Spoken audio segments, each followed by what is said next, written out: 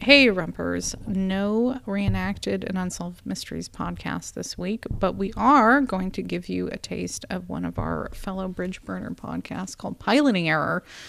This week they're going to talk about a failed Gene Roddenberry pilot called Genesis 2. I hope you guys enjoy. We'll catch you next week. I'm Harper Smythe. I have been assigned Lyra Oz duties. There is a girl under that. What importance is that? Would the shape of my liver or pancreas interest you? Perhaps. I know why you ask that. Because all the people in your century were ruled by lust. I thought you were taking over my nurse's duties. You are a scientist, and yet you do not understand that lust destroyed your world. That is an interesting theory. It is a fact. Most of your world's problems were caused by aggression between male and female. Thus, in the end, it was animal lust that caused your civilization to fall. Just how many of you people feel this way? Great part of Pax is of unisex persuasion. Outside, of course, primitives and barbarians continue in the same old errors. Oh, thank heaven I'm safe here.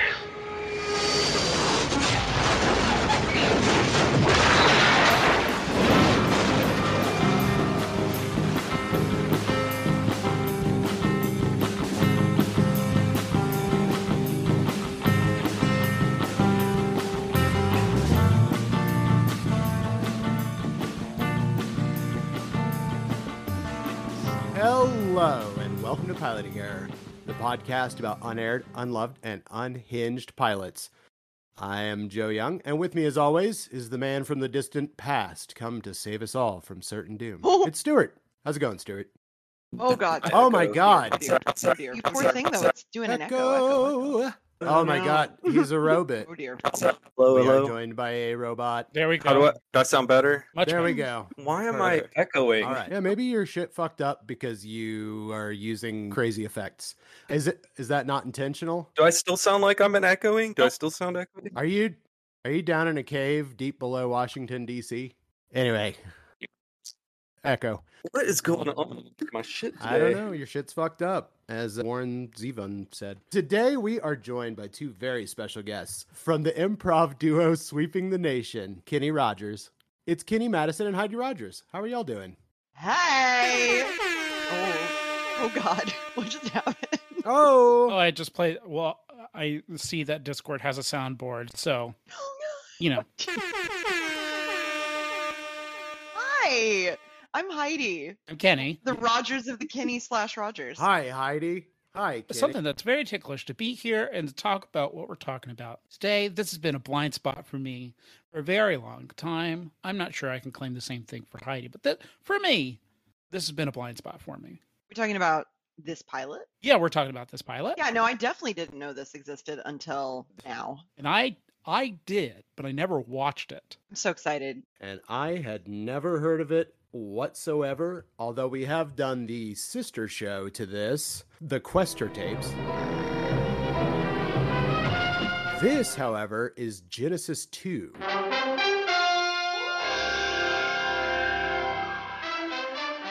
Another Gene Roddenberry pilot that, thank God, is not nearly as dull. Have you guys watched the Quester tapes? I have not seen the Quester tapes. Heidi, you're a huge Quest head, right? I'm really not, unless we're talking about, obviously, Sequest. Then, huge Quest fan. I mean, obviously, huge. That dolphin? Oh, yes. Oh, looking so leathery, he might as well be my jacket. How can anyone resist Roy Scheider? I mean, nobody. Dude, the teen guy that was on there, whatever his name was, I know he's passed now, God rest him, but oh man, he was good. He was tasty. Brandis. Jonathan Brandis, Heidi. Yeah, Yes. of Oh. Ladybug's fame as well. What the hell you know about soccer? You kick the ball down the field into the net. Try and control the ball. Forget the ball. Try and stay on your feet. Oh, I'm off to a great stop.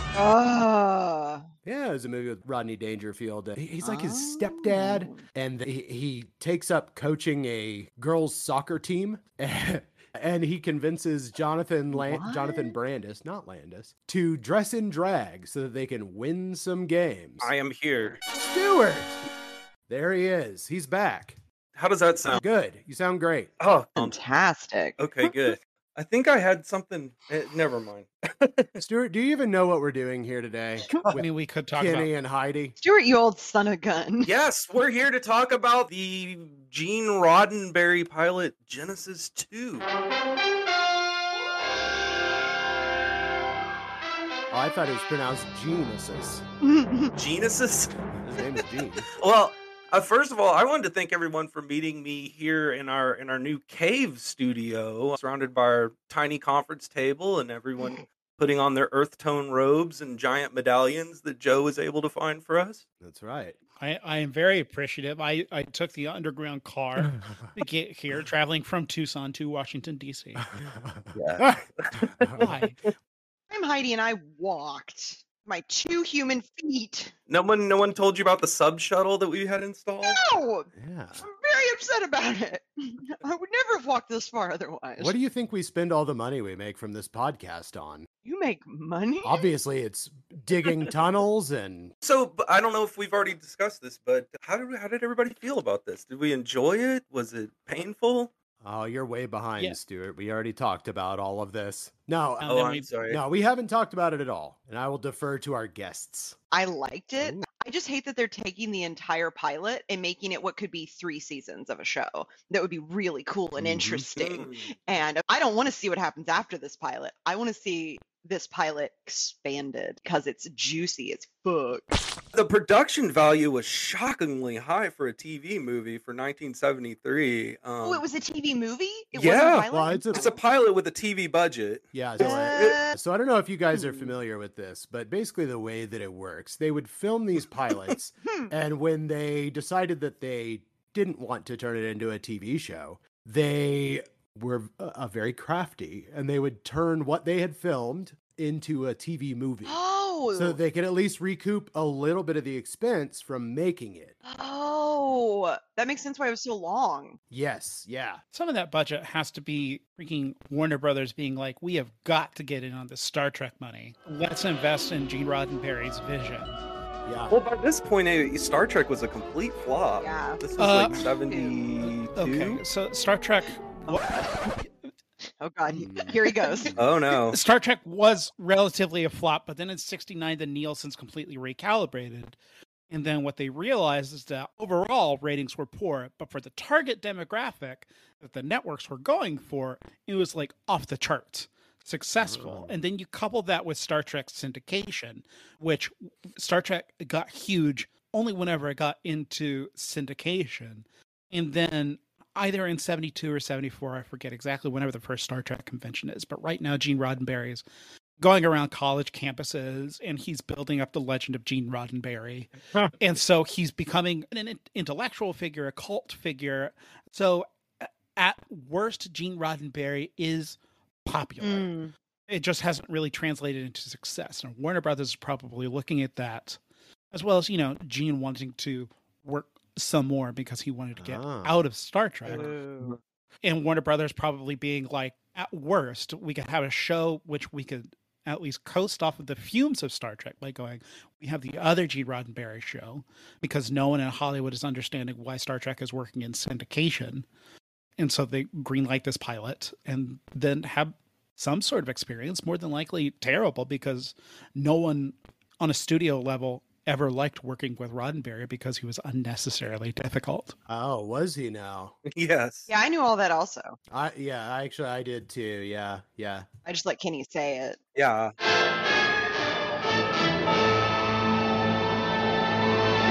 According to Wikipedia, the God's honest truth, he and Majel Barrett were on vacation in the Bahamas, and he got bored and wrote this script and about 20 more episodes in various stages of completion. It's wild. Which we have a few of those we might get into if we have time at the end, because we have bits and pieces. But yeah, it's Gene Roddenberry joint. He's always horny in very strange ways. Were him and Harlan Ellison friends? Speaking of like horny sci-fi writers, did they get along, or did they just compete sexually? Probably not. No, I know Ellison hated the episode of Star Trek, the City on the Edge of Forever. Yeah. Which is usually considered one of the best ones. Yeah, I was gonna say. Strange. Yeah, but Harlan Ellison is also just a freaking notorious crank. I didn't know that he was horny on Maine, just like Roddenberry, though. Oh, he was horny as fuck. This pilot revolves around cryonics and a trope which the website TV trope refers to as the human popsicle. The Trek Bro billionaire's one-way time travel to the future, where you freeze yourself and you wake up in the future and you're a temporal fish out of water. And we've got lots of movies, lots of different TV shows that have this basic plot. Futurama, Idiocracy, Austin Powers, Captain America. Blast from the Past. It's literally like, so we're just going to watch Futurama before Futurama? Is that what's happening? Neat. Yeah, I have no problem with that. And I think this also falls into the frozen caveman subgenre. So, yeah, Encino Man, unfrozen caveman lawyer. Of course. Obviously. I'm just a simple caveman. Sometimes when I get a message on my fax machine, I wonder, did little demons get inside and type it? I don't know.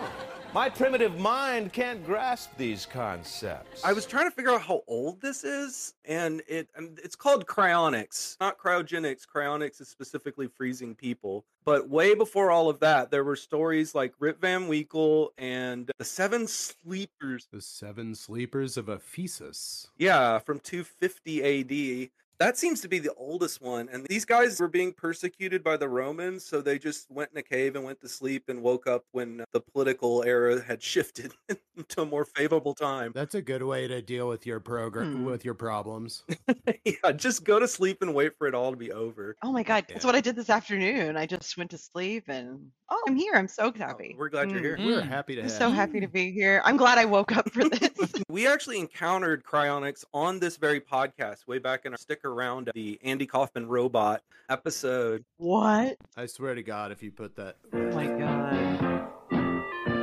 We discussed that it doesn't work. The process of freezing the body degrades the tissue and it can't survive. And there's all kinds of practical problems with making a freezer that'll actually last into the future. Or in a lot of cases, the cryonics company just goes out of business and they end up just throwing the bodies in a dumpster. That honestly seems like the most realistic to me, going out of business. And I know this because about a year and a half ago, I was considering freezing my eggs in case I wanted to have kids in the future. Yay, mid to late 30s problems. Right. And yeah, for women, la-di-da. So I was going to do that. And I was like asking questions. They're like, oh yeah, we freeze them, we send them this place, and they send them back and we thaw them out. And I'm like, what if that place goes out of business? How do we know that the truck is going to stay refrigerated the whole, and like all this stuff. And there was only so much they could answer, because it's like, you're right. I might be throwing $15,000 away. Good for all Lord. this other, you have no idea, my dude. And so, yeah, it's just like capitalism. It's capitalism that would be the most dodgy. Yes. Right. Yeah, the stability. You need a cave way below the earth. Exactly. There's at least one episode of TNG about cryonics. The season finale of season 1, the neutral zone. Commander, look at this. The crew discovers frozen survivors from the 20th century. Which is one of the only really decent episodes of the first season. Huh. Sorry, you're skipping over Code of Honor. I'm so sorry. On a desperate life-saving mission, Lieutenant Yar falls prey to kidnappers. Oh, is that the one where Tasha Yar has to fight for the... Oh, yeah. They go to an extremely racist society. Yes. Wait a second. We're talking about Next Generation? Yeah, Yeah. season 1, Next Gen. First season not being good? Well, yeah. There's some, I mean, I don't know. Okay. Okay. I always say start with season 3. I feel like there's some stuff in season 2 that's like worth seeing, but you're right. Season 3 is where it's at. Yes. Yeah, season 2 begins with the child. News of an alien pregnancy alarms the crew. Something which I can only describe as a presence entered my body. But this mysterious entity poses deadly threats. Destroy it now. Which is the worst Star Trek ever. That's the one with Counselor Troy is pregnant, right? It's everybody's business fuck except for on. hers. No. Yeah, I hate my that God. episode with every fiber of my being. I mean, you're skipping over Space Seed from first season of Star Trek as well. Okay. Which has Khan in suspended animation as well. So it's stuff that our guy has already dabbled in conceptually. And then Genesis 2 is kind of inversion of that. What if the tyrant comes into an enlightened future? Genesis 2 is kind of like, what if an enlightened guy from the past? Is he really that enlightened, though? He doesn't seem it. He seems horny. Yes. He just seems like a horny scientist. I understand, but the way that they frame it, at least in 1979, is just like, well, we're about to have everything solved right now. We like to judge how popular the pilot is, but with this one, it's impossible because I found it available in every format on every website. Woo! Yeah. It is widely available. It's on VHS, it's on Blu-ray, it's for free on at least 2 or 3 versions on YouTube, it's on archive.org, it's everywhere. Roddenberry, man. Star Trek fans will buy anything. Well, Questor Tapes was pretty limitedly available. It was just on archive.org. Yeah, it was just on the archive.org, yeah. And I'm sure it was billions of views, trillions. It had quite a lot. Also, since we're bringing up archive.org, I would just like to take this opportunity to say fuck Chuck Wendig once again. Yes. What did Chuck Wendig do? He sued the Internet Archive. What is? It's where you can watch the extended version of the Super Mario Brothers movie. That's right, yeah. The secret version. I'll kill that plumber! Archive.org is one of only 3 useful websites on the internet. Wikipedia, archive.org, and Weather Channel. Oh, man, love the Weather Channel. 27 degrees. Areas of fog early with a light wintry mix. Who wants to read this contemporary review that I found? Are you going to read that? Would love it. Is it the one that's in this nice little block of cheese? This is it. This is from Harry Harris. Wait, it's not. Oh, wait, hold on. It's not the one that's the news clipping, or it is? Yes, the news clipping. Okay, cool. Do I read the whole thing? Yeah, go for it. Okay, just checking. Do you want it in a British accent? Oh, sure.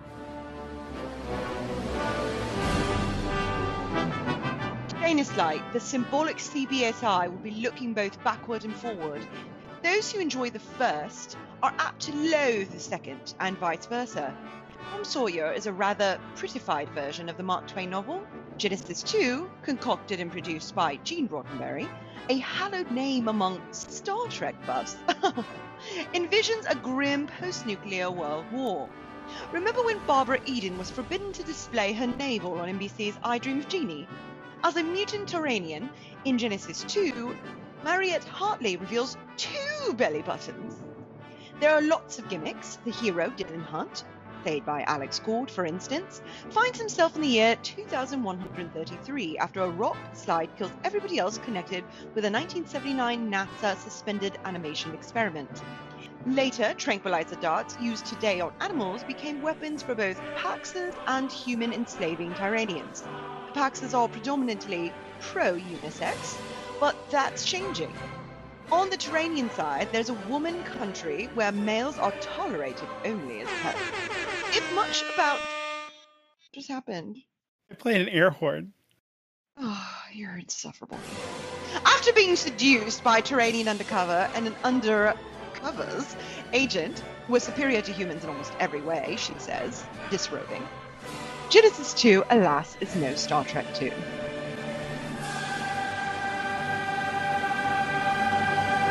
So this aired after Tom Sawyer. Can you imagine that as the lead-in on a Friday night?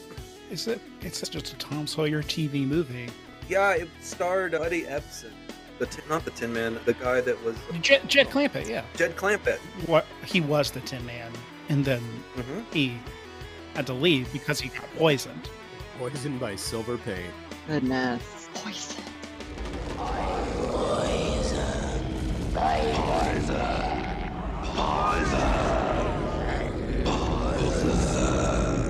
That really wasn't that horrible of a review. Yeah, they're usually scathing. Yeah. This has ideas. This was a pleasant watch. I liked it. I genuinely was like, what's going to happen next? What's going to happen next? I mean, it gave me whiplash because we're just moving across entire giant swaths of land in really short time. It's like the last season of Game of Thrones. It's just like, what is going on here? I mean, to be fair, once Heidi finished, she texted me and went, when can I see Genesis 3? Brienne, my wife, she fell asleep immediately at the beginning of it. And when the credits were rolling, she woke up and said, that sucked ass. Oh, I hated it. I hated it. Got up and walked out of the room. My wife. Oh my God.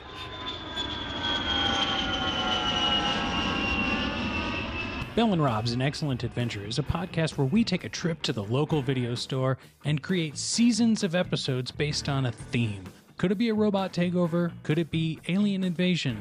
Could it be siblings of more famous actors?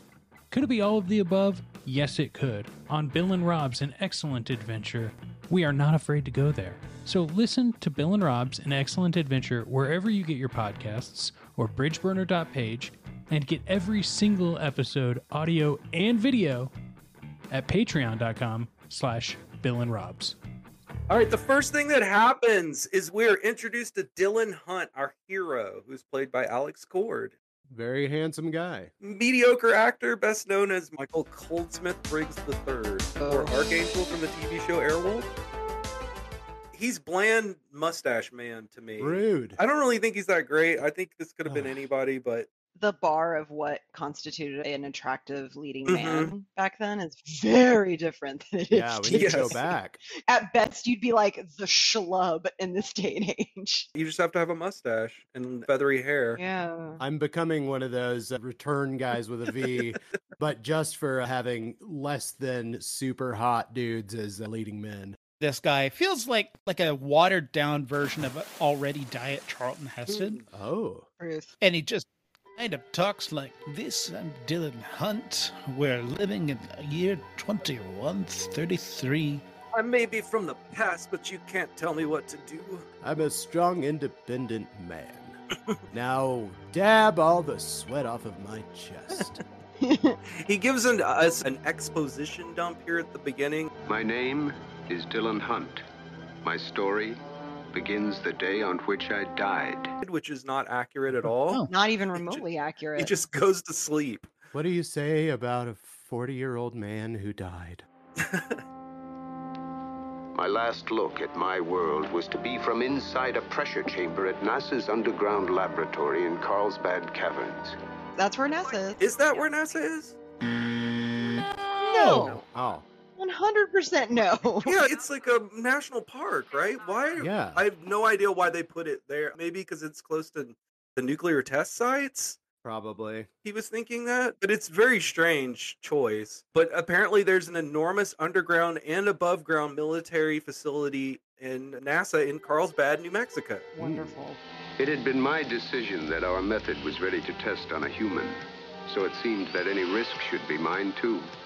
I had guided the basic research since being appointed chief of the project on February 14th, 1979. So we get his voiceover, which also I felt like was kind of totally unnecessary. I imagine this was insisted upon by a producer because they didn't think people would understand what was going on. Yeah, because producers don't understand what's going on half the time. I mean, it's true. But it ends up complicating it too much because there's so much unnecessary backstory. Yeah. And the status quo is about to change completely. Also, one of the things that Roddenberry loves to do is grandstand, and he loves to make bold proclamations about how humanity is improving and evolving, and we're always working towards a thing. true. And so he jammed a lot of that in here. I wish he were right. He was close with NASA thanks to Star Trek at this point. It was a symbiotic relationship where so many people were inspired by Star Trek. I mean, they freaking named the first space shuttle Enterprise. And then also they had science advisors, and they were working closely with military folks and folks that were working in aviation. And so it could have just been a shout out to his buds at NASA. And then also they just need to set it in the, whatever that New Mexico, Arizona region is, because Got to film in California.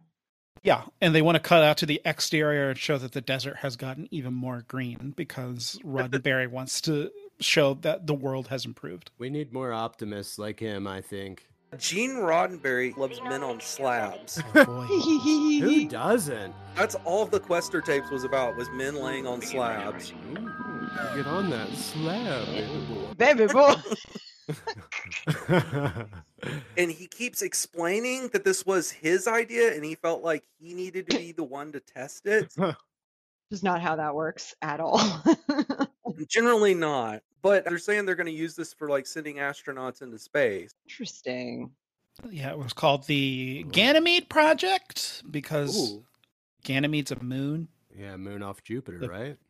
I don't really think that anyone really knows where or what Ganymede is. I think we No. all just know that Ganymede is something. Lives in our hearts. That's right. I think the real Ganymede Is the friends that we made along the way. Yeah, that's true. So we jump back a little while to him traveling to Carlsbad Caverns. I arrived from Washington, D.C. on the newly completed underground sub-shuttle. Perhaps my confidence in our experiment dated from that trip. And he's riding on the sub-shuttle, which is an underground subway that goes from Washington, D.C. to Carlsbad Caverns.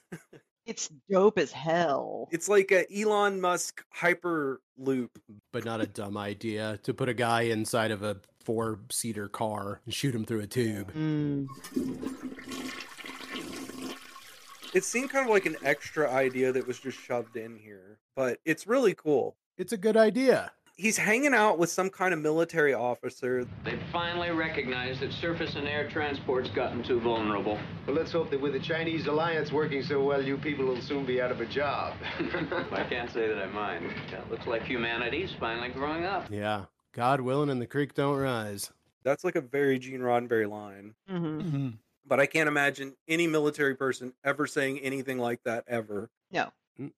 Heidi, what do you think of the military? Listen, I support our men in blue. Black. Wait. Navy? What are the colors of the military again? Khaki. Khaki. Khaki! I support our men in khaki. Yeah, the thin khaki line. I love that movie. So they arrive at Carlsbad. And we get this really cool cave terminal set, which had to be extremely expensive. It looks like a James Bond set. This fucking kicks ass. Looks really cool. Legit. They should have called the cavern Carl's Good. Jesus Christ. Kenny, you can fucking leave now. You can just fucking leave now. Bye. Goodbye. They should have just called the show Cave Train. Cave train, fuck yeah. It's a man in his train in a cave, oh fuck yeah. He's got a mustache and a briefcase and he's riding on a train, fucking cave. Cave train. Truck yeah! It's a train man. Truck yeah. Truck yeah. So Dylan, he's walking through this underground NASA facility, and it's like half cave, half office building, and it looks really neat. 100% cop. This is my dream. But he's walking along, he's doing his voiceover. Our problem in reviving the animals was solved when we discovered a strong relationship between the will to survive and the need to reproduce. After the inevitable jokes over the possibility of male and female astronaut teams, massive injections of brain stimulants were found to work as well. He's so horny. Yeah. And at that moment, he's like turning around looking at this random office woman walking by, just checking her out. Yep, he sure is. Blatantly. I love Gene Roddenberry, keeping it fresh. What? There have been so many horny men that have worked in Hollywood. Dare I say?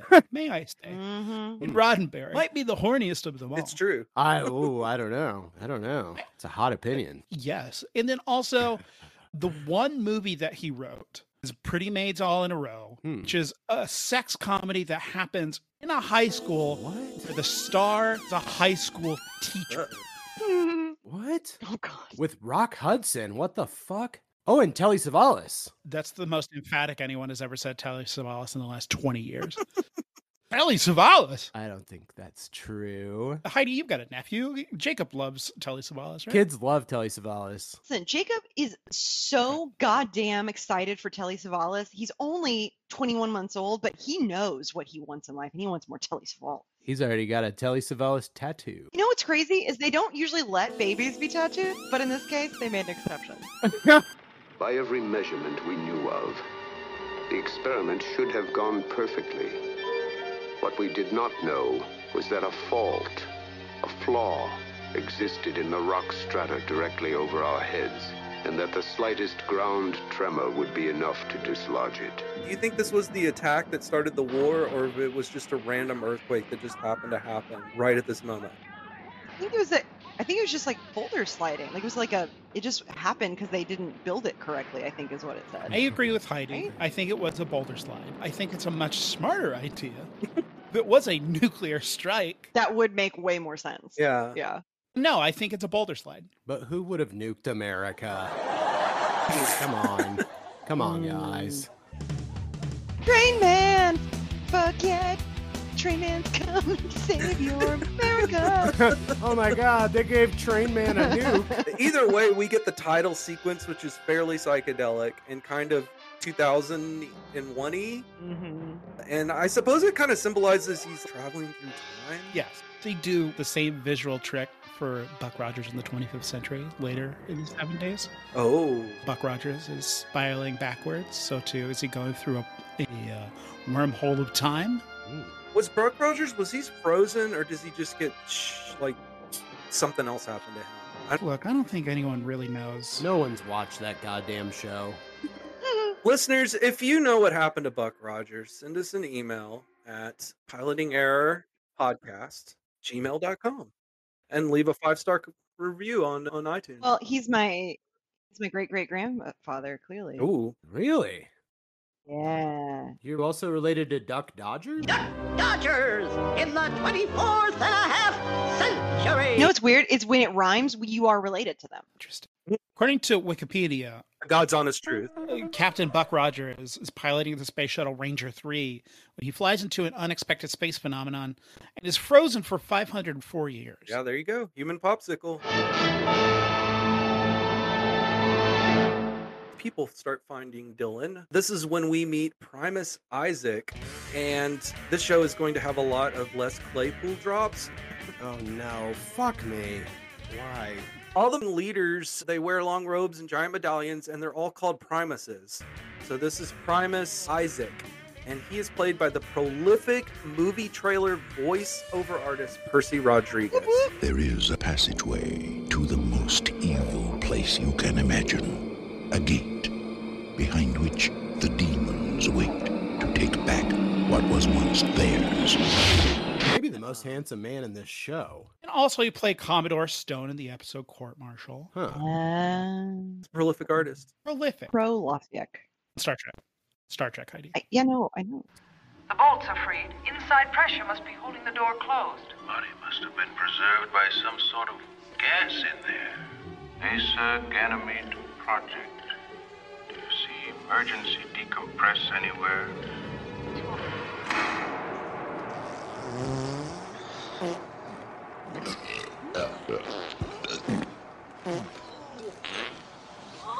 Try the door now. They release the gas from the chamber. Remarkable. Perfectly preserved. He must have been a handsome man. Primus, the flesh is soft. We get this incredible up-nose shot, and they all say, "He breathes. He's alive." God, Jesus Christ. And then they cut back to it again just to make sure that we believe him. They zoom in.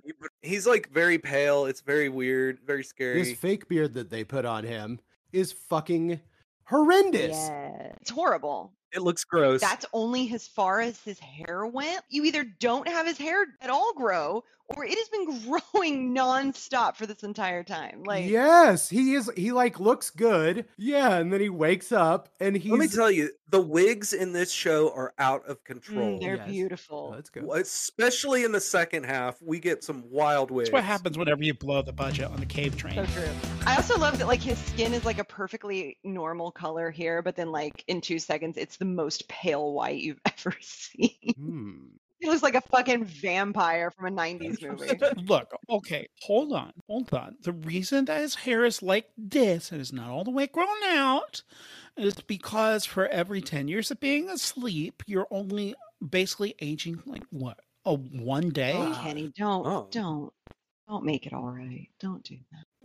Look, the logic, my numbers might be a little bit off, but that's why the hair is that way, because it's only been, as I like to say all the time, just a drop in the ocean of time.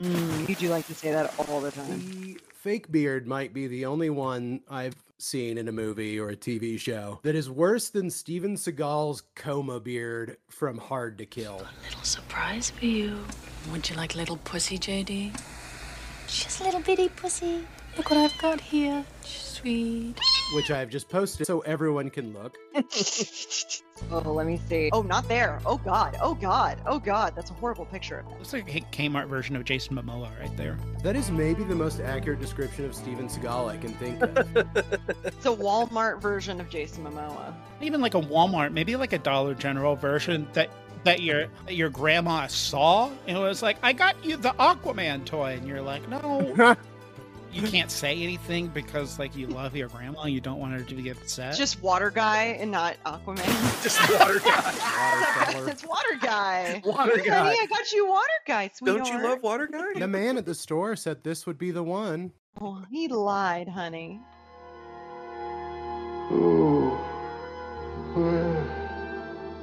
He's wondering who we are. A rockfall buried this whole section of the caverns. They gave up looking for you a long time ago. It is the year 2133.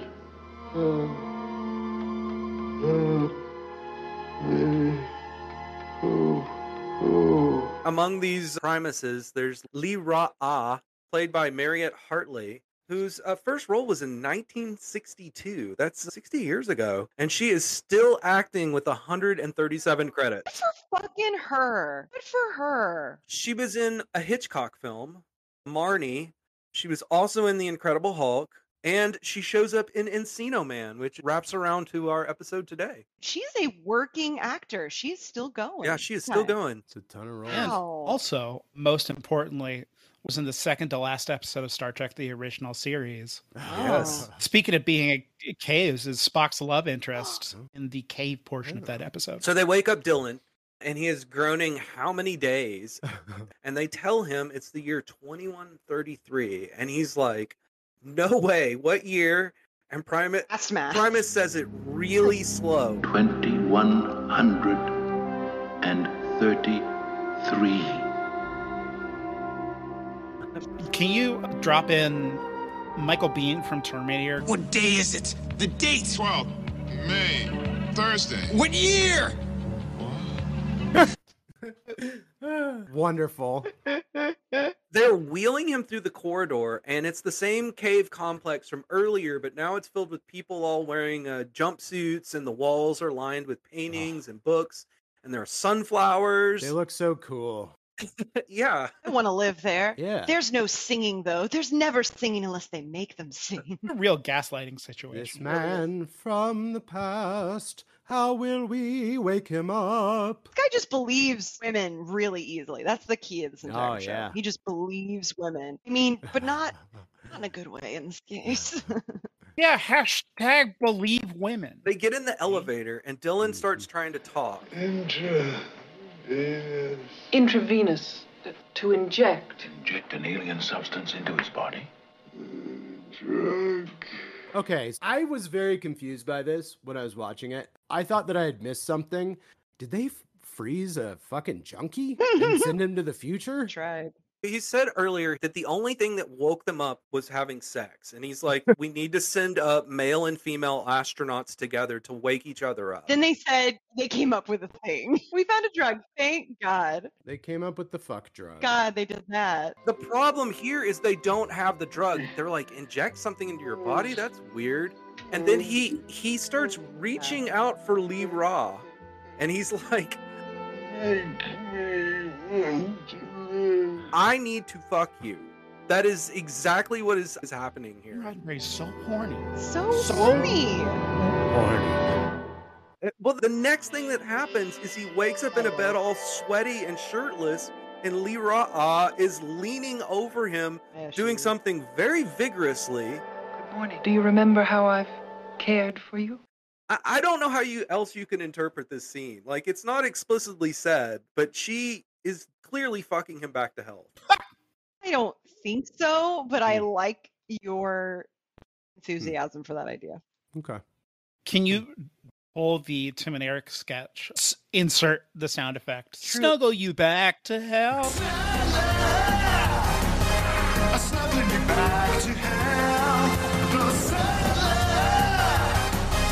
Snug if it needs some help. Really want to upload sound effects of Arnold Schwarzenegger saying Dylan. Dylan. Dylan! Dylan, you son of a bitch! Dylan! Dylan. Still pushing pencils. Dylan. Dylan! Dylan. Oh, no. You son of a bitch. So she kind of fills him in on the nuclear war that happened sometime in the past and explains that these people are called the PAX, P-A-X. which means peace. Right, in Latin, which no one speaks. It means peace, but it's a cover. They call themselves Pax, peace, to fool others. Actually, they're descendants of the soldiers who made war from here. But she's totally gaslighting him because none of this is true. But she is, in fact, a spy and a mutant, and then she takes off her robe to reveal a pretty cool bathing suit and her double belly button, which is the most infamous thing from this pilot. We Terranians have two hearts, greater strength, superior to humans in almost every way. Does anybody want to read this? I copied it from Wikipedia, The God's Honest Truth. I'm on it. The plot point about the Terranians. Got to do it in a British accent, you jerk. Plot point about the Terranians. I'm going to do circular. The plot point about the Terranians having a dual circulatory system with two hearts and thus identifiable because they were born with two navels was an elaborate in-joke. While producing Star Trek, Roddenberry was constantly besieged by demands for changes from the censors at NBC's Broadcasting Standards Department, which he took to calling the BS department due to the often petty nature of their revisions. Among the things to which the censors routinely objected was the depiction of a navel on anyone with a bare midriff, resulting in several reshoots of scenes with actors in revealing but otherwise decent attire whose navels showed. By making the double navel the distinguishing physical feature of the Tyranians, Roddenberry was effectively filming every navel that he had been forced to censor from Star Trek twice over. That is so weirdly horny. He's so horny. He's such a horny boy. He's so horny. I bet you think the show is bad. Can you put Austin Powers saying, "Do I make you horny, baby? Do I make you horny, baby? Do I? Do I make you Randy?" Oh my god. Randy, baby, yeah. Yeah. So we cut to a board scene where the Primuses, who all wear the robes and the giant medallions, Primus Isaac is arguing with Primus Eula about what to do with Dylan Hunt. The man from the past has been in Lyra Asker for 15 days now. Yes, I have seen him daily, and each time I've seen him, he's grown stronger. But everything he learns of us and our world is from the lips of a Tyranian. From a fellow member of Pax, Ivan. Like many others, she left her people, took our oath freely. Oh, Isaac, an oath means nothing to a mutant. But Lyra R is only half mutant. Her mother was as human as yours or mine. But Primus, when she lived in Terrania, my agents found no evidence of humanity in her. And this is our obligatory Majel Barrett cameo as Primus Dominique. You'll love to see it. She's great. She's so good. She is. Now, the man from the past is alive. More than simply a man from the past, a scientist. His brain contains knowledge that would take the world centuries to discover again. And that's the recurring theme. Everybody wants to pick his brain. Yeah. You're living in an underground system that has like air from the top. Like you have all of these things. They've got all the books. They've got all the research. I'm like, okay, gotcha. Okay. Sure. No problem. It's not unlikely that someone from that time period, or at least who like was not that far removed, would still be alive. It's only 104 years. To be fair, it was a really big boulder slide. No. Yeah. It killed all the people in the world because of the boulders. They've spent millions and millions and millions of dollars building this underground facility, and one rock slide comes and they're like, nah, it's fine. We'll just go. Oh no. Oh well. We fucked up. The rest of it seems fine. It's just that one tiny section. And then that one day they're like, we're just going to go down there today just to see what's up. We haven't been down there in a while. Let's go find somebody. There was one guy at the NASA Carlsbad Caverns who was trying to put a picture on a load-bearing column just to kind of brighten up the caverns. And like he hammered just a little bit too aggressively. Mm-hmm. And that load-bearing column just caused a cave in. You just got to be careful with that limestone. Man, that limestone can be a bitch. The man from the past is out of his quarters. He's with Lyra R. Good Lord. Van Gogh, Botticelli, Rembrandt. It's incredible. They've looted the whole world. No one is safe from them. Well, they sure show a lot of taste in what they steal. Deeper in the caverns, they have armory workshops, gunsmiths. I'll find a way later to show you those. But she never does. Interesting. Rembrandt, there's a Picasso, there's trees, there's every kind of artwork that you could see under the caves. Shatner? Is that what we're doing right now? Oh no, that's my Alex Cord impression. It's really good. I'm sorry. I'm so sorry. I thought he was on the podcast. Wow. Get over here and dab the sweat off my chest. You're saying that this is Genesis 2? What? I didn't even like Genesis 1. Are you trying to tell me that this hair on my chest doesn't absorb sweat as well as your mouth? They take an elevator to the surface, and we see nature has reclaimed the earth. Without oil, the wheels stop. Without wheels, the factories stop. Without factories, food transport stops. Earth isn't finished, Dylan. It's only different. In some ways, perhaps even better. There's some really nice matte paintings in this, by the way. Oh, yeah. Like, just incredible. Oh my gosh. Seriously. Had the same thought. That is a lost art. When is the last time somebody painted a background for something? Heidi, you did it yesterday. Really? Did it yesterday. I am so good at this. Seriously? Not even a little serious. No, That was not a even lie. little. Aw. Mhm. This is when things start getting really convoluted because she is telling For him many years of fighting, each side feared the death bombs of the other too much. When they were finally used, the scientists revolted. Then at last we did show some guts. But the ancestors of Pax then took power. Many scientists were killed as traitors. Your teachers and technicians tried to save them, and a great frenzy of killing began. even though we haven't really seen any of that. Mm-hmm. And she convinces him not to trust Pax, which is then further backed up because a couple of Primuses come outside and introduce themselves to Dylan. Oh, I was hoping to welcome you to our century in a different fashion, Dylan Hunt. I am Primus Kimbridge. This is Primus Yulof. Yes, Pax Security Chief. Lyra told me I'd been meeting you. I have so many questions to ask you. The first question must be, what Lyra has told you of Pax? Why? We are naturally concerned with the knowledge you carry. You're not unlike a death bomb yourself. The power of your knowledge could have great value, but it could also destroy us all. We hope you will use it in our cause once you understand us fully. And Dylan is like, oh, you guys want me to build you weapons. That's clearly what's going on here. I had to rewind this like 3 times because they were downstairs in their little UN room chatting it up. These people are notoriously liars. And I'm just like, you completely trust her, completely and totally trust her. She sounds like she just got there. Mhm. And also like thinks that maybe if you really trusted her, you probably wouldn't let her be taking care of him this entire time. It sounds very risky. Ludicrous. It's just a ludicrous. It's very Star Trek. Oh, for sure. This happens all the time in Star Trek where they'll just bring someone on board and trust them 100% and just let them have the free run of the Yeah. ship and everything. Yeah, your name's Khan. Come on in. This would be like them in the original series, just like having one of the bad guys on the ship, and the bad guy comes in and is just like, hey, I'm a good guy. And then immediately they're like, you're right. You should be in charge of client relations. And immediately that bad guy is just going around to every new person that gets on the Enterprise is like, actually, Enterprise is kind of bad. Completely understand what you're talking about. Sorry, my dog is barking. I'm trying to get him to shut the fuck up.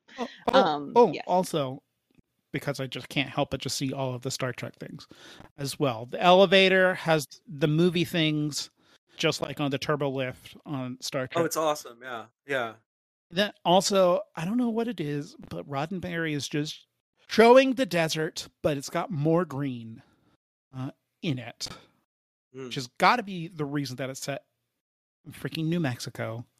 Does the exact same thing in the original pilot in Star Trek to show that time has changed. That's it. That's all.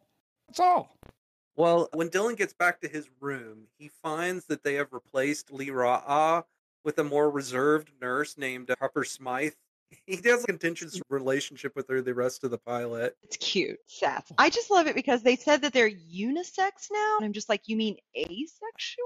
Like, you're all one. Like, I just was like, unisex was just an interesting way of saying it. Because I'm like, that doesn't mean non-sexual. That means you're all the sex, pretty much, right? That means everybody has sex with everyone. Yeah, or like you're all having sex within yourselves with yourselves. And I'm like, how do you have children? What's going I on? feel like that's Roddenberry being like, boy, I don't like it when women look like men. I think he likes it whenever men look like men, but I don't think that he likes it whenever women act like men. If anything, he likes it when women are extremely feminine, and not only that, but much stronger than him. No, she has short hair. Oh. Does he not? We cut to a few minutes later. Dylan has fallen asleep, and Lee-Ra breaks in. She ties up Harper Smith, and through a fairly exciting sequence wherein Dylan gets shot with a tranquilizer dart, they escape using the shuttle tube system. It was like perfect because it's like right in the middle of the show, and you get this big exciting chase scene like right when you need to be woken up. It was very cool. And with that, it's time to stop the show and play a game. Hey, I love games. Well, guys, I just realized I forgot to pick my kids up from the pool. Mm-hmm. So I'll be right back. It's embarrassing. Yeah. Okay, cool. I'll be right back. But I've got someone who's going to fill in for me. Okay, great. Wonderful. Yeah. Hello there, sinners. Oh, hi. Hi. Is he serious? Pleasure to make your acquaintance. Hi.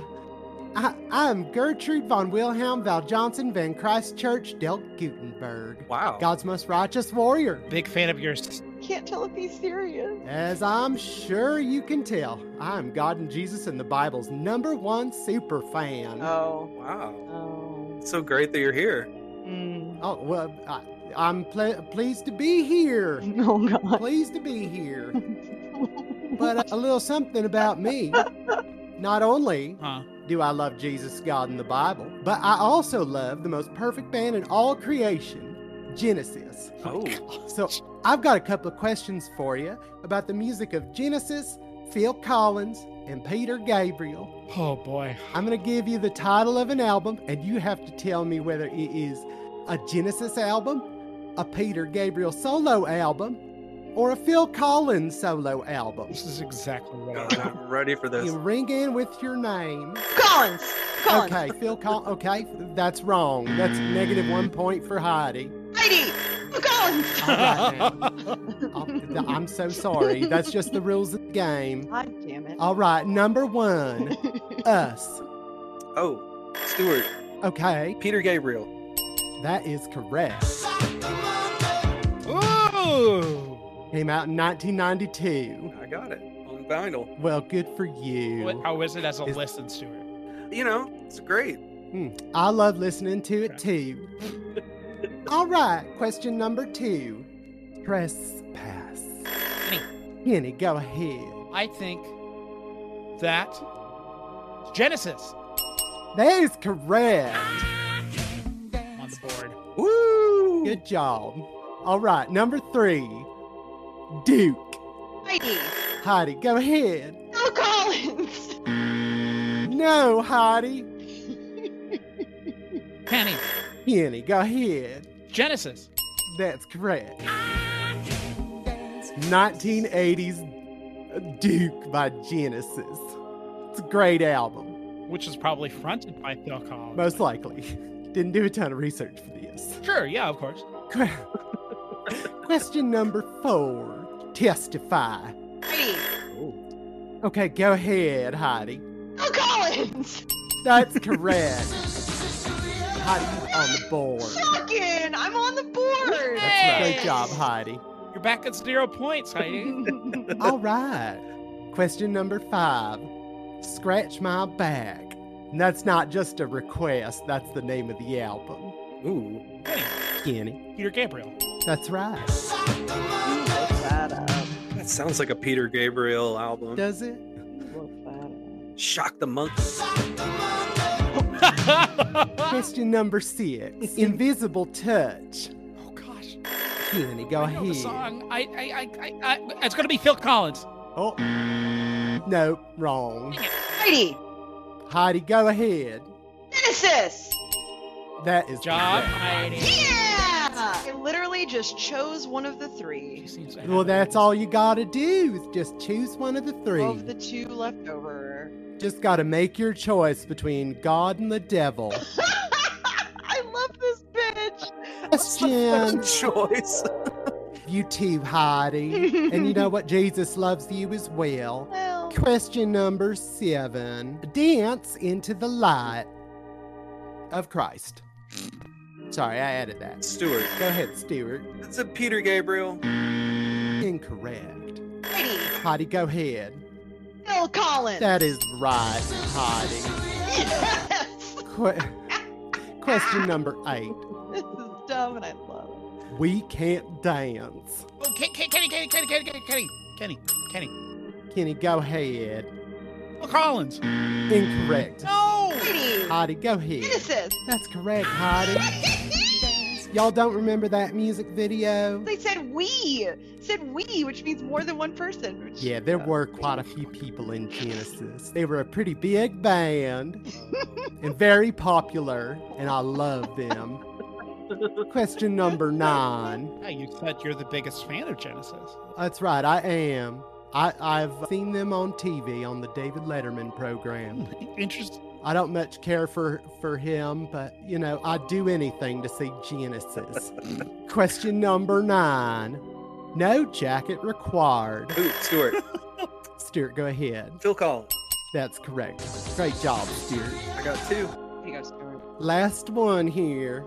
Even though they have like 55 albums between the 3 of them. Wind and Wuthering. Heidi, go ahead. Peter Gabriel? Oh, no, it is not Peter Gabriel. Heidi! I'm just kidding. No, you cannot ring in twice, Heidi. I'm kidding. I'm so sorry, Heidi. Kidding. Kenny, go ahead. Is it Genesis? It is Genesis. All right, y'all. Well, I gotta go. It looks like Joe's coming back with all of his children. Oh, he's got like 12 children, and they're all sopping wet and just getting water all over the floor. Good God. I'm gonna go find a towel and dry up his little floor here so it doesn't mildew. You and Joe can't just share the same microphone? No, that's impossible. I gotta go. I've got to get back to the church. Okay, that's for church stuff. Like eating Jell-O. It's not. Oh.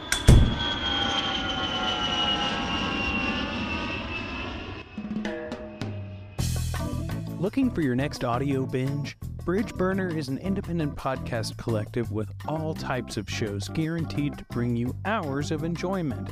Podcasts like Reenacted, an Unsolved Mysteries podcast. On Reenacted, hosts Robert and Crystal watch and discuss the classic episodes of Unsolved Mysteries. They don't take themselves or the program seriously, they're just a couple of dummies who love Unsolved Mysteries. Or try Piloting Error, a crash course in abandoned media. Hosts Joe and Stu and guests walk scene by scene through television pilots that were aired but never picked up for series. It's a time capsule of the bizarre. Maybe you'll enjoy Bill and Rob's An Excellent Adventure, where hosts Bill and Rob find the joy in watching a lackluster series of films like Predator or pre-MCU Marvel films. Hey, you could even check out The Bachelor Masters, a non-corporate show about the Bachelor franchise. What does the Bachelor series say about society? This podcast will let you know. If these shows sound fun, then you'll definitely enjoy Pumpkin Spice Podcast, a seasonal treat where comedy and horror movies meet all year long. But wait, there's more. Bridgeburner also has access to 2 Mike Sachs exclusives. Randy, the full and complete audio memoir of the amazing life and times of Randy S., and Passing on the Right, both hilarious pieces of audio fiction created by the award-winning writer Mike Sachs. If you have a podcast that you think would fit with the Bridgeburner Collective, reach out to any of these shows, and they'll let you know how to join. Remember, 5 stars are our favorite. We love reviews, and also share every single one of these podcasts in your group chat. It's Bridgeburner, and you can see more at bridgeburner.page.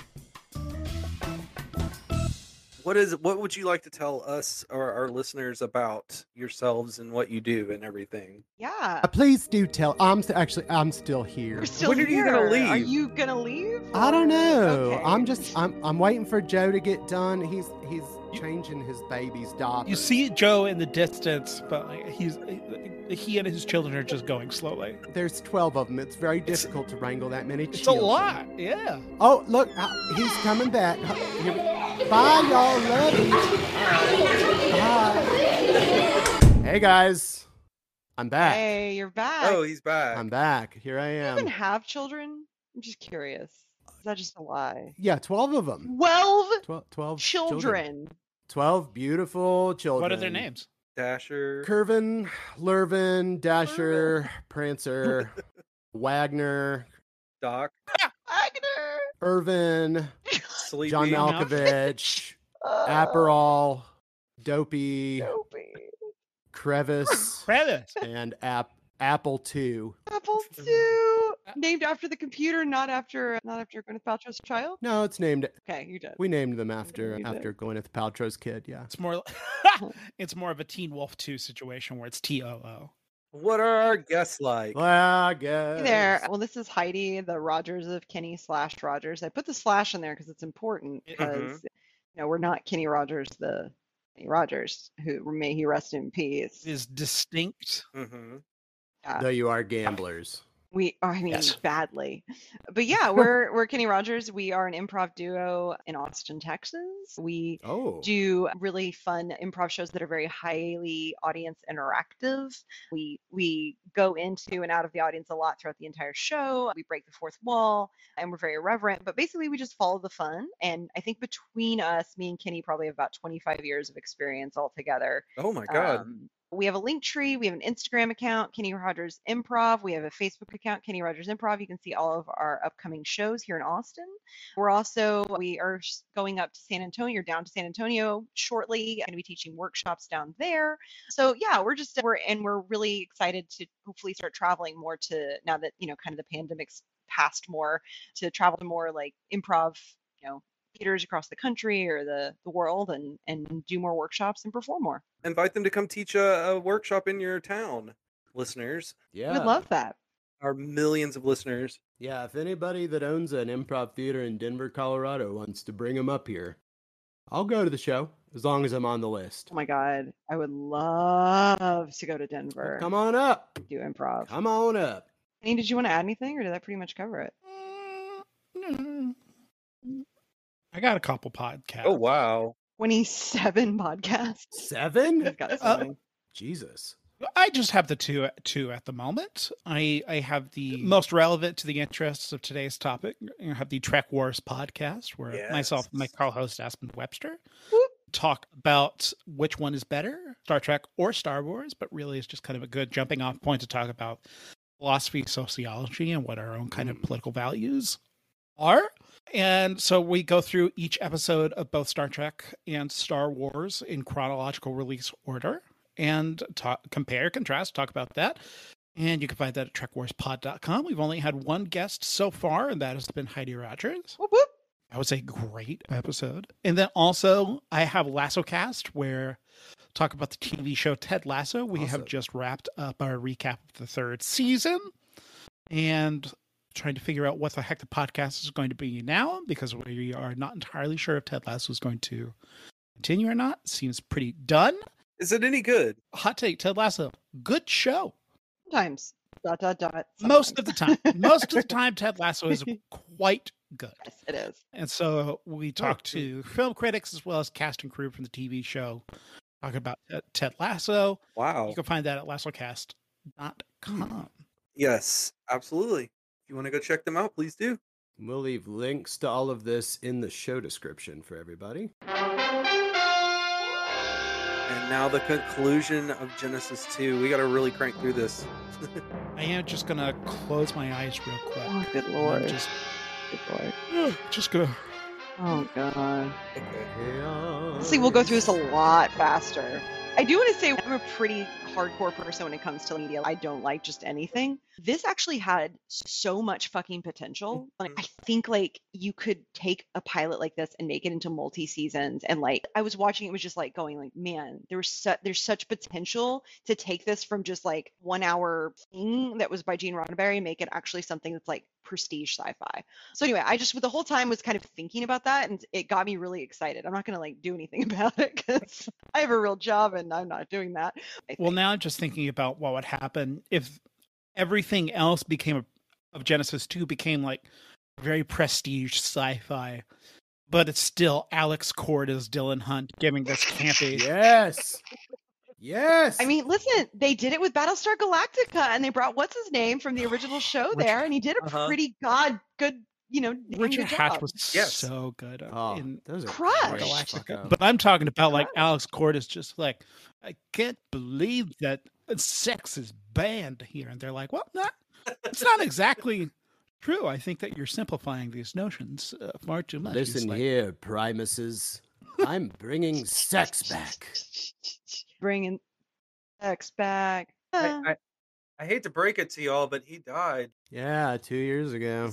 88. I was gonna ask, actually. I was gonna ask. Hey, that didn't stop them from bringing Christopher Reeve back in The Flash. Oh, did they? That's really fucking bizarre for them to It's do. not okay at all. And I don't really agree with that.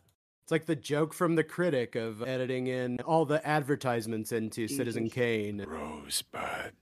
Yes, rosebud frozen peas. Full of country goodness and green penis. Wait, that's terrible. So Dylan and Lee arrive at Tyrania. He looks so cool here with that giant fucking fur cape.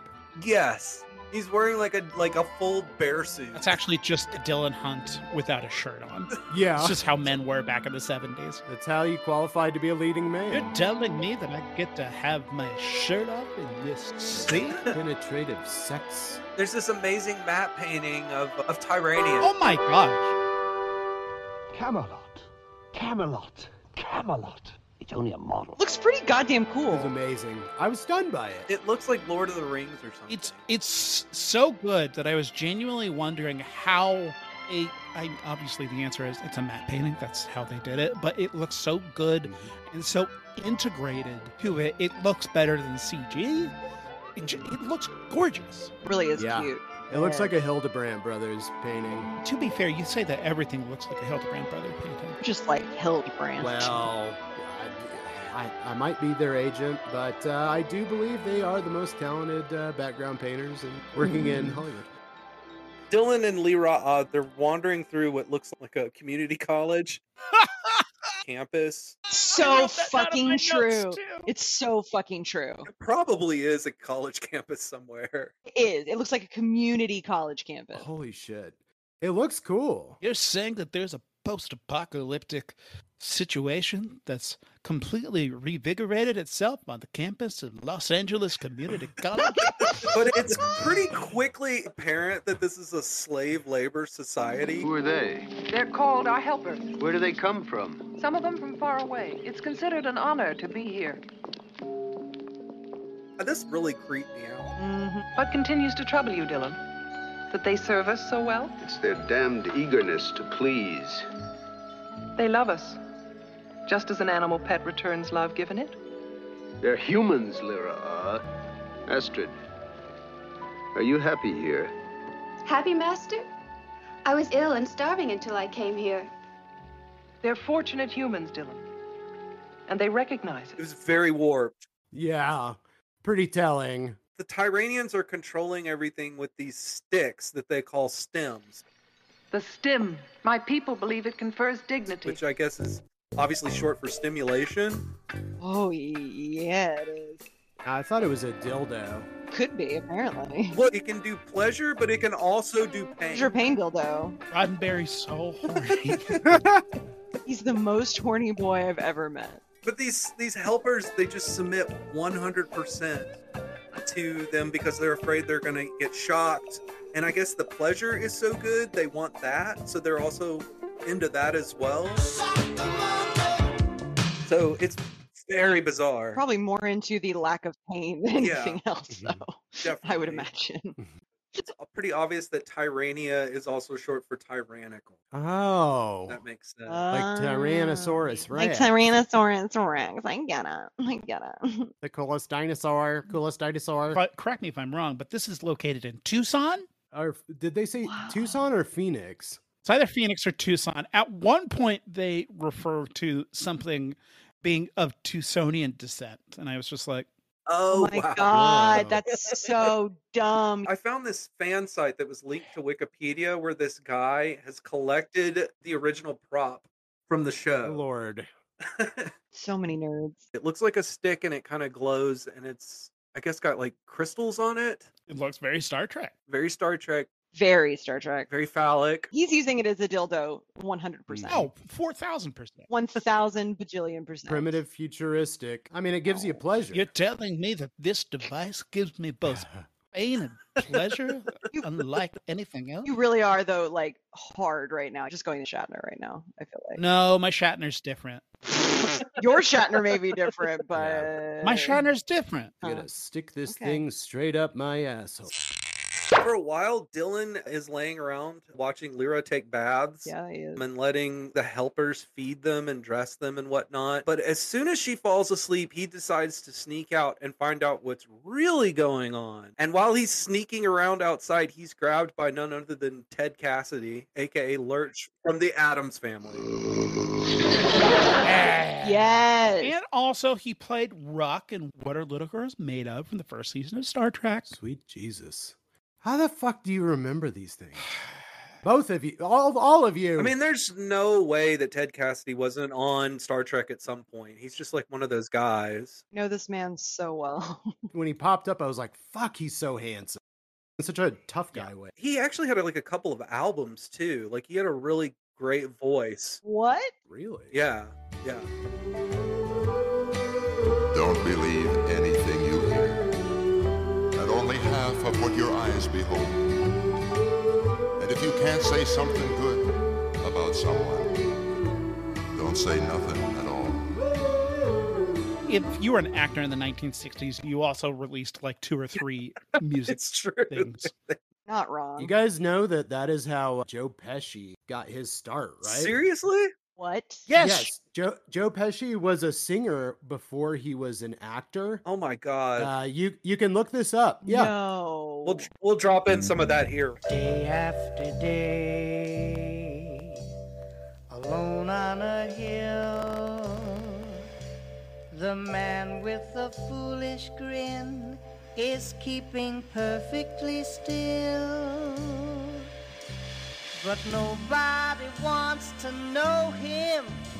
They can see that he's just a fool, and he never gives an answer. Not only that, but Joe Pesci also grew up with Ricky Valley in the 4 Seasons. Oh, wow. What? Huh. Now, that stuff is in his blood, and he just found his way into acting. That's bonkers. Yeah, his first album was called Little Joe Sure Can Sing. No, it wasn't. I am not even kidding a little bit. I literally can't. It was quite simple to win the trust of most of them, and I could soon go where I wished. But when the man from the past was discovered, I realized this to be of even greater importance than my study of their sub-shuttle system. This human could also be a clever trick, a spy planted here. No, I saw him found. He's a scientist of old Earth with a knowledge of machines that fly, of old weapons, and of nuclear fusion. The Tyranians, they dress like fancy Greeks with diapers. Yeah, they do. Yeah, they're cool looking, actually. Their wigs are so good. Very leggy. Roddenberry built himself as this futurist of being able to have this utopian vision of what humanity is going to achieve. And also, very often his ideas are just like, what if they're Romans?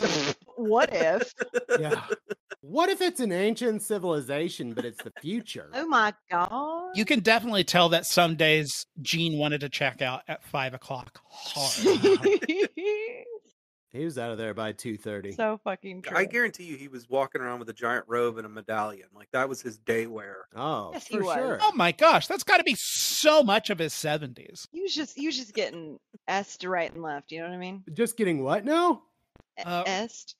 Sucked? Shame. Yeah, I don't know why I said it like that. Yeah, he was definitely getting sucked left and right. At one point, he was in a relationship with, I can't remember her name now. Nichelle Nichols and Majel Barrett. Yes. And he wanted them to become a threesome. Nichelle Nichols was like, no, that's okay. Majel can have you. Oh my God, his poor wife. Well, Majel didn't even leave him over that. She was down. She was very down. Was she? Do we know she was down? She was down. Good for her. Gene Roddenberry never stopped having affairs. Never. And Yeah. Maybe she was fine with it. She must have made a conscious choice to be like, this is what I signed up for. You have to. I think at some point, yeah. He left his first wife for Majel Barrett. So she knew. Yeah, it's like you have to know if you're going into it, that's the situation. Yeah, 100%. I mean, not to like shame her or anything, but like if you're the one in an affair when somebody leaves their wife, you're kind of going, I'm accepting that this is probably going to happen to me. Well, and also speaking of hoarding Roddenberry, I wrote down this line while Dylan is getting introduced to Tyrania. I forget who exactly says it, but they tell him, You do well to avoid the woman's country, Dylan. Males are tolerated there only as pets. Yeah. That sounds like an amazing time for him, actually. But okay, so Tyrania is supposed to be ruled by women, but it seems more like it's ruled by the three-man diaper committee. oh my gosh. That's not the woman's country, though. That's like that's another society, I think. Oh, they're just like dropping breadcreams for future episodes. Yes, and just like, this is the world. I gotta say, Three-Man Diaper Committee, one of my favorite prog rock bands. Their later albums are surprisingly underrated, even though at the time they were definitely overpraised. I think so. Yeah, I saw them actually open for King Crimson at Glastonbury. Oh, wow. He goes to the three-man diaper committee, and they try to get Dylan to fix their nuclear reactor. Will you repair our nuclear generator? Yes or no? Now, you listen to me. I came into your century ill, and that's been used against me very cleverly. But I'm not sick now, and I'm getting tired of being pushed around. Training is decreed.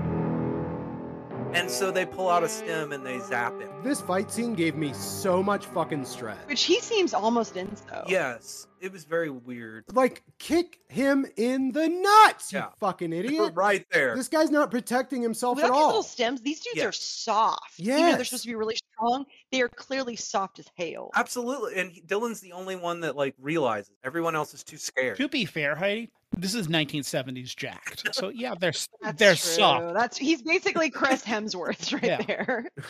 Oh Lord, I'm glad. Like, I wish I lived in the 70s for certain reasons, but man, not for that one. Every man is looking at Alex Cord as Dylan Hunt on Genesis 2 and being like, oh, come on. I can't match that. I think he looks good. They signed him some slave duties, and he's like in the meat locker helping people cut up meat. You know, he's supposed to go to training immediately. And it's like, wait, what? You're telling me I have to serve in a meat locker? And I think, but as soon as the taskmaster goes away, he gets with his spy friends again, and they're like in a storage closet, I guess, fixing radios or something like that. Because they use, this is the part that I got lost in. They use like radios to locate the stem locker where all the stems are being hidden. Yeah, I didn't understand this. I thought it was a love detector at one point as well. Yeah, he's like waving it in front of Lee Ra at one point. Do you love me, Lyra? Don't be a fool.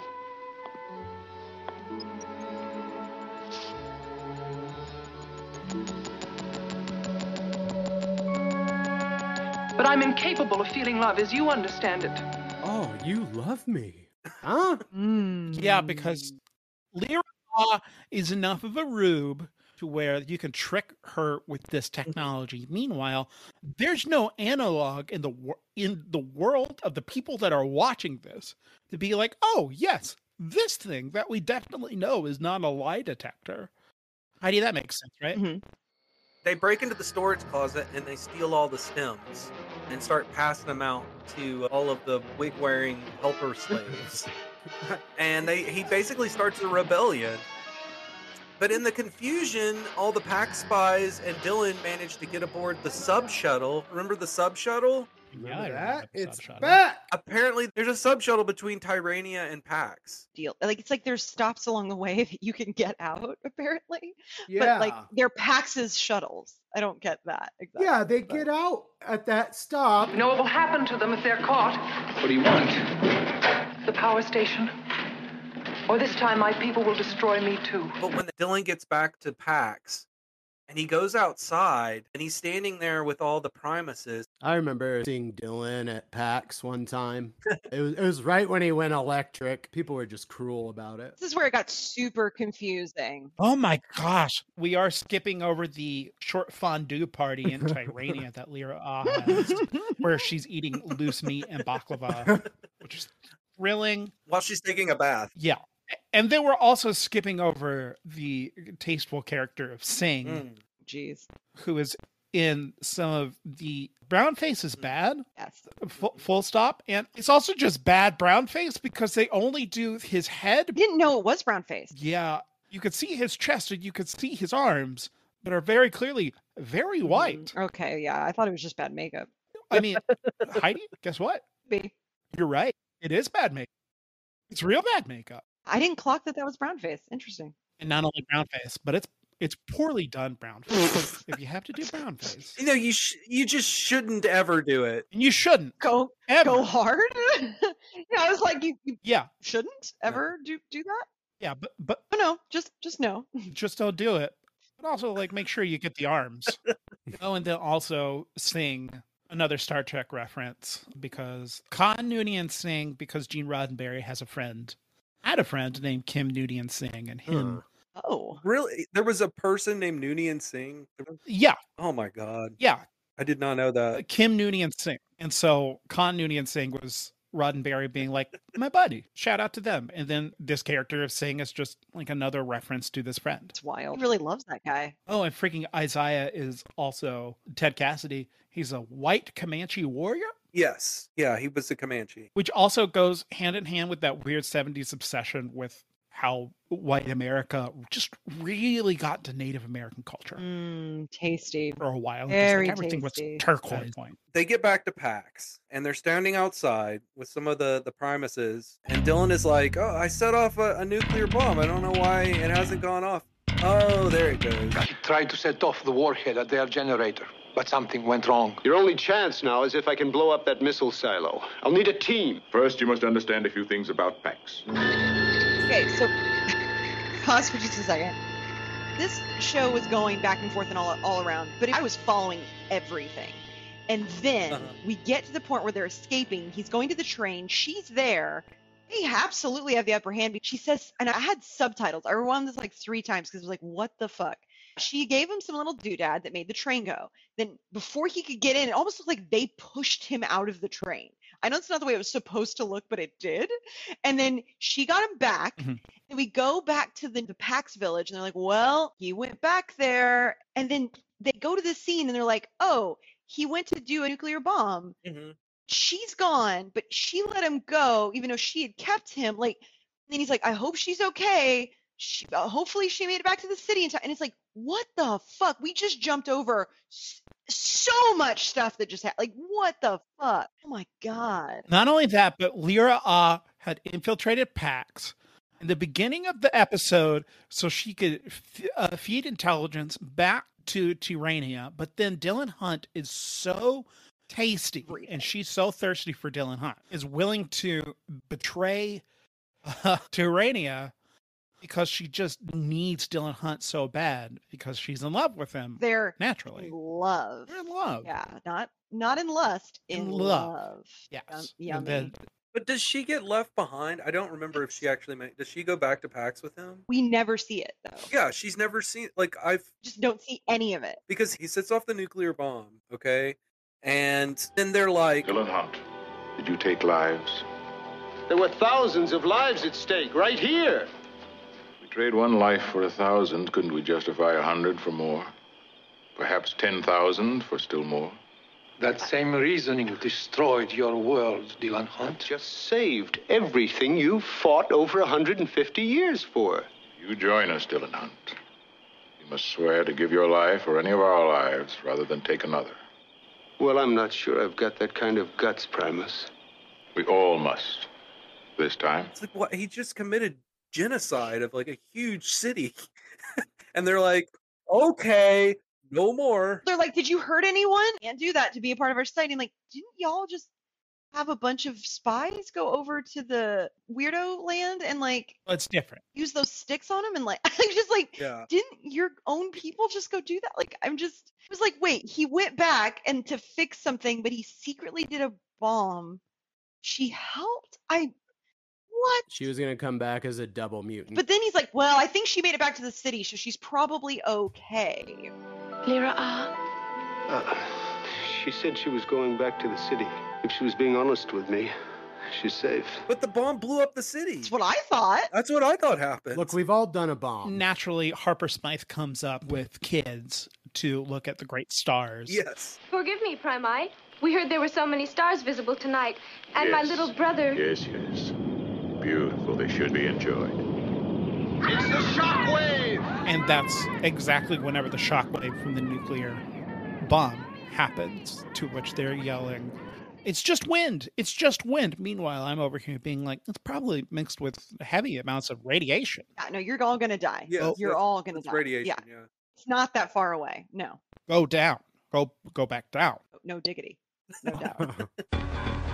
Huh. But it ends with Dylan telling Harper Lee that you want to have some children? I'm sorry, not Harper Lee, Harper Smith. And I was like, all right. Harper Lee wrote To Kill a Mockingbird. She did. And then she disappeared until somebody did some elder abuse and made her write another book. Go tell a watchman. Yeah, it's weird that Harper Lee only wrote To Kill a Mockingbird, never followed that up, except for an excellent performance in Genesis 2. And then go tell a watchman afterwards. It's those three things. Oh my God. Well, I wrote To Kill a Mockingbird, and then I'm going out for pilot season this year. Jesus Christ. But here's the thing. Here's the last line of this, and I have it right here on the screen. This is from the subtitles. Is he tells Harper Smith, Do you like children, Dylan Hunt? Why, is this a proposal, Harper Smith? Of course not. Betty, I bet you've got a great pancreas. I bet you've got a great pancreas. Oh my Lord. What? Yeah, it's a reference to earlier. Is it? Yeah, you missed that line? No, I missed it. Yes, it was. Yeah, I caught that. She's like, oh, soon you'll be telling me that I've got a beautiful liver or a beautiful pancreas. Like pancreas. Roddenberry's so horny. He's such a horny boy. Look at my beautiful pancreas. It functions. Well, that is Genesis 2. We made it all the way through. We damn did it. There's so much potential in this. Like there just really is. I'm not gonna write it. But it's just... We have 6 episode concepts that we know of from the Lincoln Enterprise catalog number 6. I thought we could look at some of these and see if these have any potential. Yeah. Yes, please. All right. Number 1, Us. Oh, sorry, wrong text file. Number 1, Company B, a Trojan horse suicide squad from the days of the Great Conflict, comes out of suspended animation and attacks Pax. They represent the 1995 AD ideal of a perfect soldier. That sounds awesome. Universal Soldier with Jean-Claude Van Damme and Dolph Lundgren? I was going to say this is genuinely the plot for Space Seed, the Khan episode of the first season of Star Trek. Oh. To the point where Khan is from 1996. You're right. You're right. Geez, oh my God, you're so correct. Hey, you should watch it. It'll be like watching Genesis 2. Electric Boogaloo. Never seen it. Number 2, London Express, a hair-raising journey through submerged portions of the North Atlantic subshuttle tube to mysterious London of 2133 AD. Cool. Love it. I love it. Dylan Hunt and Team 21 meet Lyra Ah there and the Mad Monarch, King Charles X. No, King Charles X, like Jason X. Love it because those systems go through the whole world, which is fantastic. It's such a fun idea. That there's so much you can do. It's fantastic. And they somehow control it and people can't get in, I guess. I don't know. It's wonderful. I love that. The second episode of Star Trek is called Charlie X. What? Oh, it's the one with Ron Howard's little brother. No, that's another episode called The Corbomite Maneuver. Oh, but good memory. This one's about another kid who is mad and has telekinetic powers. Mad. Story of my life. I'll read this one. Robots return. The advanced computers and sophisticated machinery found on a moon of Neptune by a 1992 NASA expedition have evolved into a new form of robot life and visit Earth in search of the god named NASA. What? They meet Hunt, formerly of NASA, and consider him a messiah. Okay. Way to go, future of 1992. I want to talk about Poodle Shop, though. Poodle Shop. Well, hold on a second, because I'm so sorry. I apologize. I got real excited about Poodle Shop. Robots Return is Star Trek the Motion Picture, to the point where in the original version of Star Trek the Motion Picture, it wasn't called V'ger, it was called Ensa. Dang. Wow. You want to read Poodle Shop? Poodle Shop. Poodle Shop. Poodle Shop. Oh my God, do I? No, it's gonna be. Wait for it. It's gonna be real good, guys. Noodle shop. Dylan Hunt is captured and put on sale by the females. A strange society where men are treated as domestic pets and often traded back and forth for breeding purposes. Guys, I want to watch that. Let's do it. Oh wait, also Futurama. That sounds very horny. It's extremely horny. Shock and awe. It's extremely horny. Okie dokie. So this one is the Star Trek: The Next Generation episode, Angel One. Which one is that? Is that the one where Riker goes to the horny planet? Really? Yeah. That's a first season one, right? Oh, that makes sense. Yeah, it's a matriarchal society where women are the stronger and men adopt a more subservient role. They can't even resist Riker. And that's, at least according to the brief trivia that I'm looking at here, was supposed to be a commentary on apartheid as well, at least in terms of Star Trek: The Next Generation. Very interesting. Oh yeah, this is a really fun episode. I disagree with all of you. Season 1 of TNG is fun. And I kind of like unbearded Riker. It has moments. It has its moments. It's fun, but here's the thing. When you tell people to go watch TNG and they start with season 1, most people don't make it all the way through because it's not good to come in on season 1. It's way too weird. You need to come in on season 3, watch it all the way through, and then start over. Because, like, the last episode of TNG, they revisit season 1 in some of the scenes, and, like, you're ready for it. But, yeah, that's my only problem with season 1, is it's not a good introduction to the series. It's way too weird. Interesting. I can't disagree with that, I suppose. But I do love season 1. I mean, I love TNG, period. We got 2 more. The apartment, trapped inside 20th century ruins by a mysterious force field. Hunt is catapulted through a time continuum to 1975, where he can be seen as a transparent ghost by the girl living in the apartment there. A bizarre love affair with a surprise twist ending.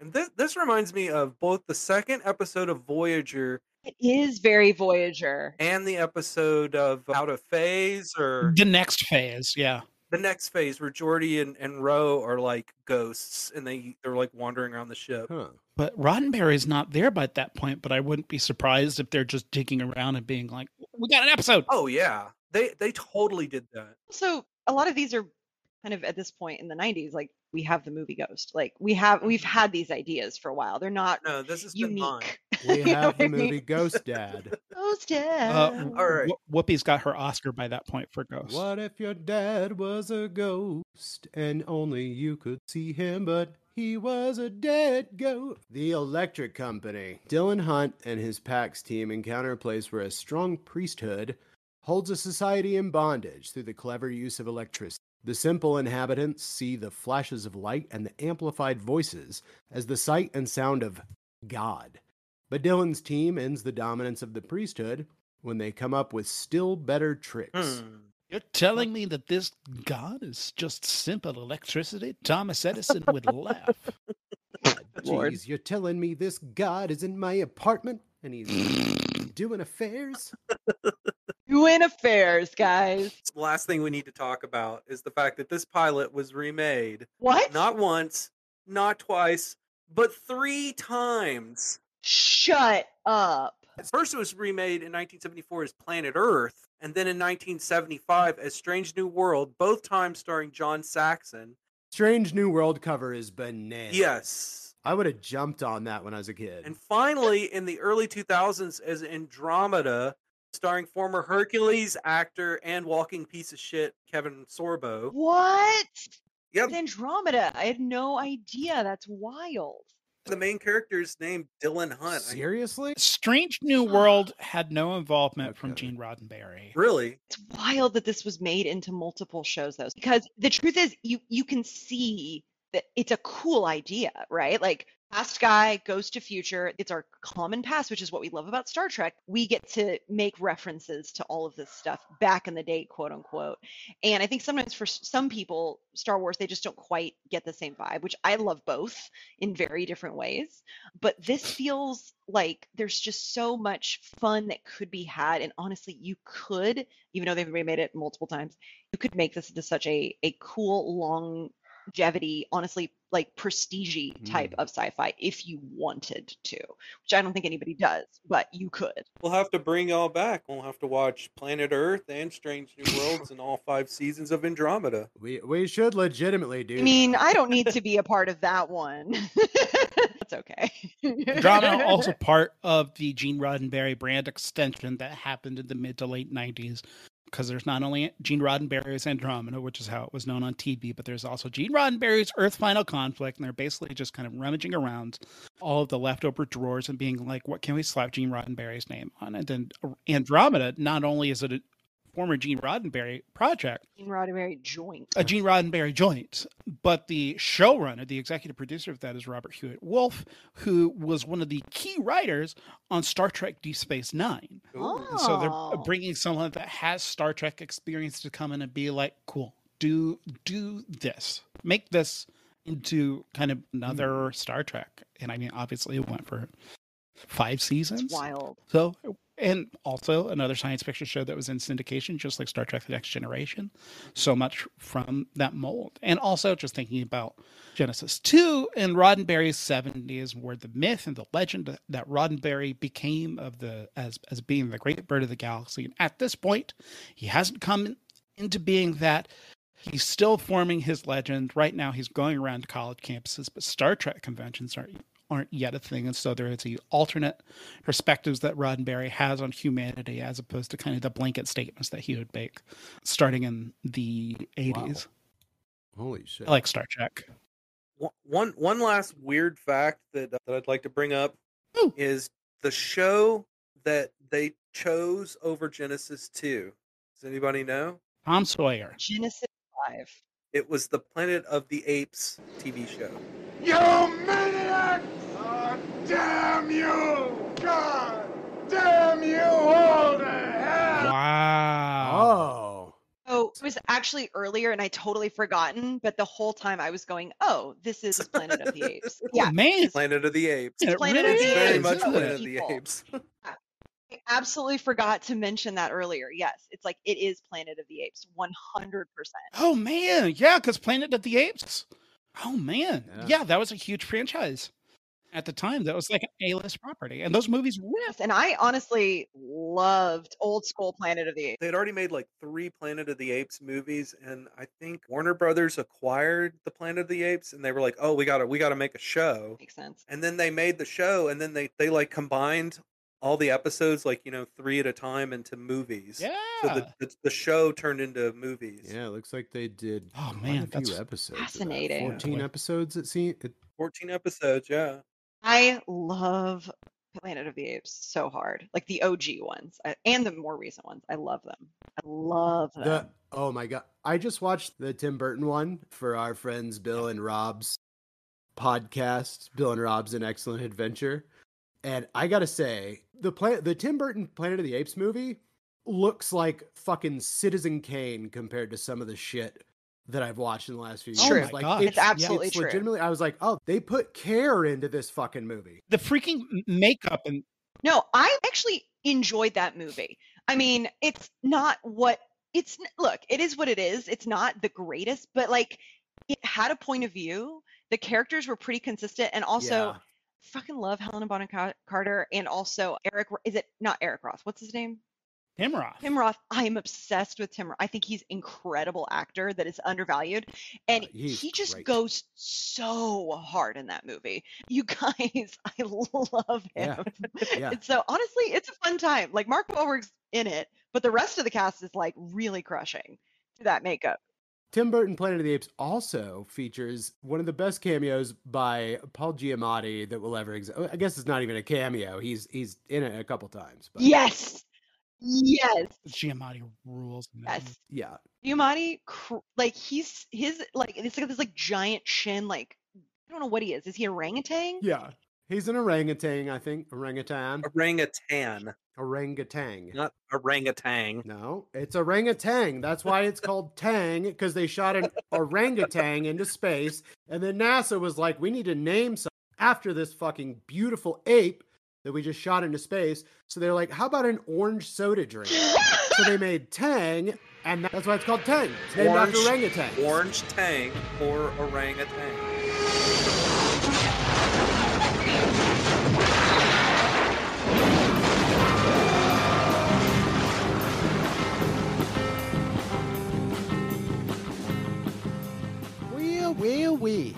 thank you so much for joining us on this thought-provoking debate about failed television pilot.